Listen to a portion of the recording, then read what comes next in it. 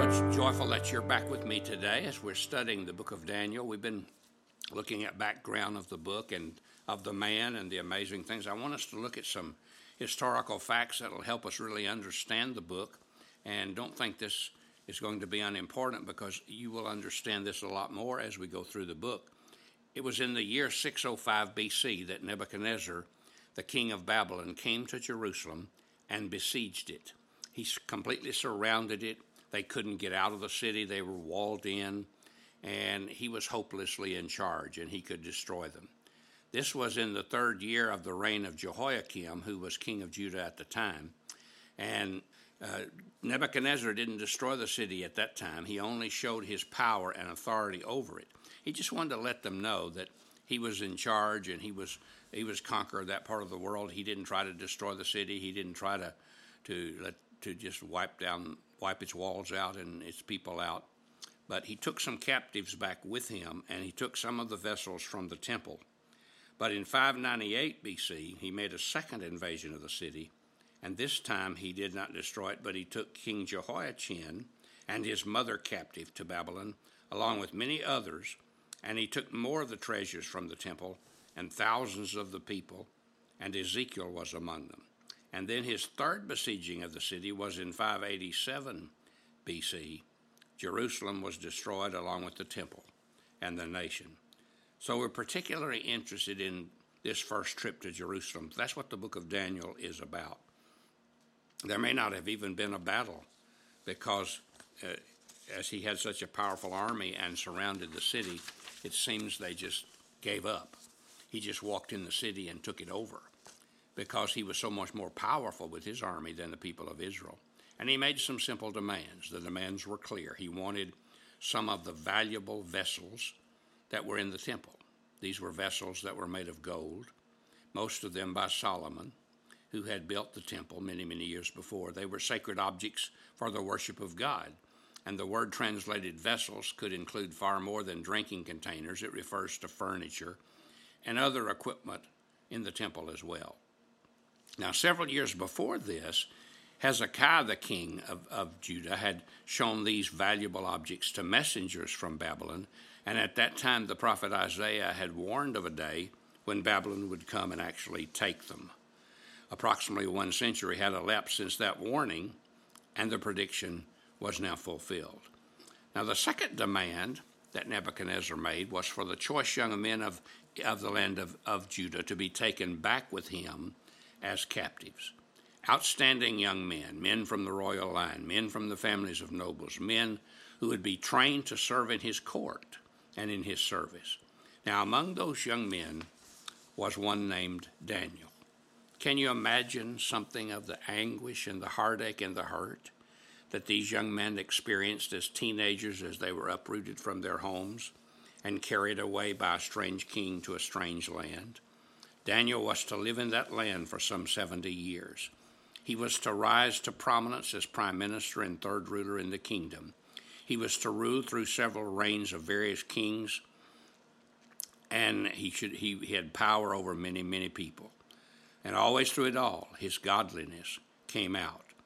First, we need to get acquainted with this king Nebuchadnezzar. His name means Nebo protects, or the protection of Nebo, or prince of Nebo. Nebo is one of the chief gods of ancient Babylon, along with Baal. He was named for one of these gods. Yet Jeremiah 27:6 said this pagan king was God's chosen servant to punish Israel for her sins. So God used him to bring about a new discipline in the life of his people. In fact, all the people mentioned in the Bible, there is no king, no pagan king, no monarch about whom more is said than about King Nebuchadnezzar. And there's a lot given about him in the book of Daniel. I want you to also look at the king of Judah at that time, Jehoiakim. His name means the Lord will set up, the Lord will establish. His name declares that God is in charge and that he will establish his kingdom. Now, he didn't establish it through Jehoiakim because he refused to let God do that. He refused to obey God. He proved to be a very incapable king, a godless king, one who foolishly cut and burned Jeremiah's book, thinking somehow that this would upset and destroy its warnings. He also squandered state funds to build a new palace for himself, and on and on and on. Of course, there was one other main character in the book, the main character, and that's Daniel himself. Let's notice the prophetic fulfillment. The first words of verse 2, chapter 1, may seem pretty insignificant to us. And the Lord gave Jehoiakim, king of Judah, into the hand of Nebuchadnezzar, king of Babylon. But I want to tell you that that's most significant because God had predicted many, many years ago, in fact, 100 years before, that this very thing would take place. In 2 Kings 20, 16, 17, and 18, the prophet Isaiah says to King Hezekiah at the time that the days would come when all in his house and all that they had laid up in store would be carried to Babylon. Nothing will be left. Your sons who shall issue from you shall become officials in the palace of the king of Babylon. And that's exactly what happened. Everything by the time of the third siege which Nebuchadnezzar brought on Jerusalem, everything and everybody practically had been taken to Babylon. And the sons of the king, the people of the royal line, and the young people of the royal line had been taken as captives to become officials in King Nebuchadnezzar's kingdom. These very words are also found in Isaiah 39, 5 and 7. God did exactly what he had promised he would do. His words come true. It never falls to the ground. It never fails. The grass withers and the flower fades, but the word of our God will stand forever. Matthew 24:35 says, heaven and earth shall pass away, but God says, my words shall not pass away. Why did God allow a heathen king like Nebuchadnezzar, who worshipped the false gods Baal and Nebo, to take away his chosen people to be the instruments to remove the people of God from their native land and take innocent people like Daniel and those other Hebrew boys? Why did God do that? Well, because God has purpose. And God's purpose is, first of all, to punish sin. He did it because of the sin and disobedience of the people. Daniel's name means God is judge, and he is judge. He judges sin. When his name is ignored and violated, divine judgment sooner or later is inevitable. We need to realize that a powerless church and indifferent people will face judgment. God had to teach them, and sometimes he has to teach us. One particular sin stands out.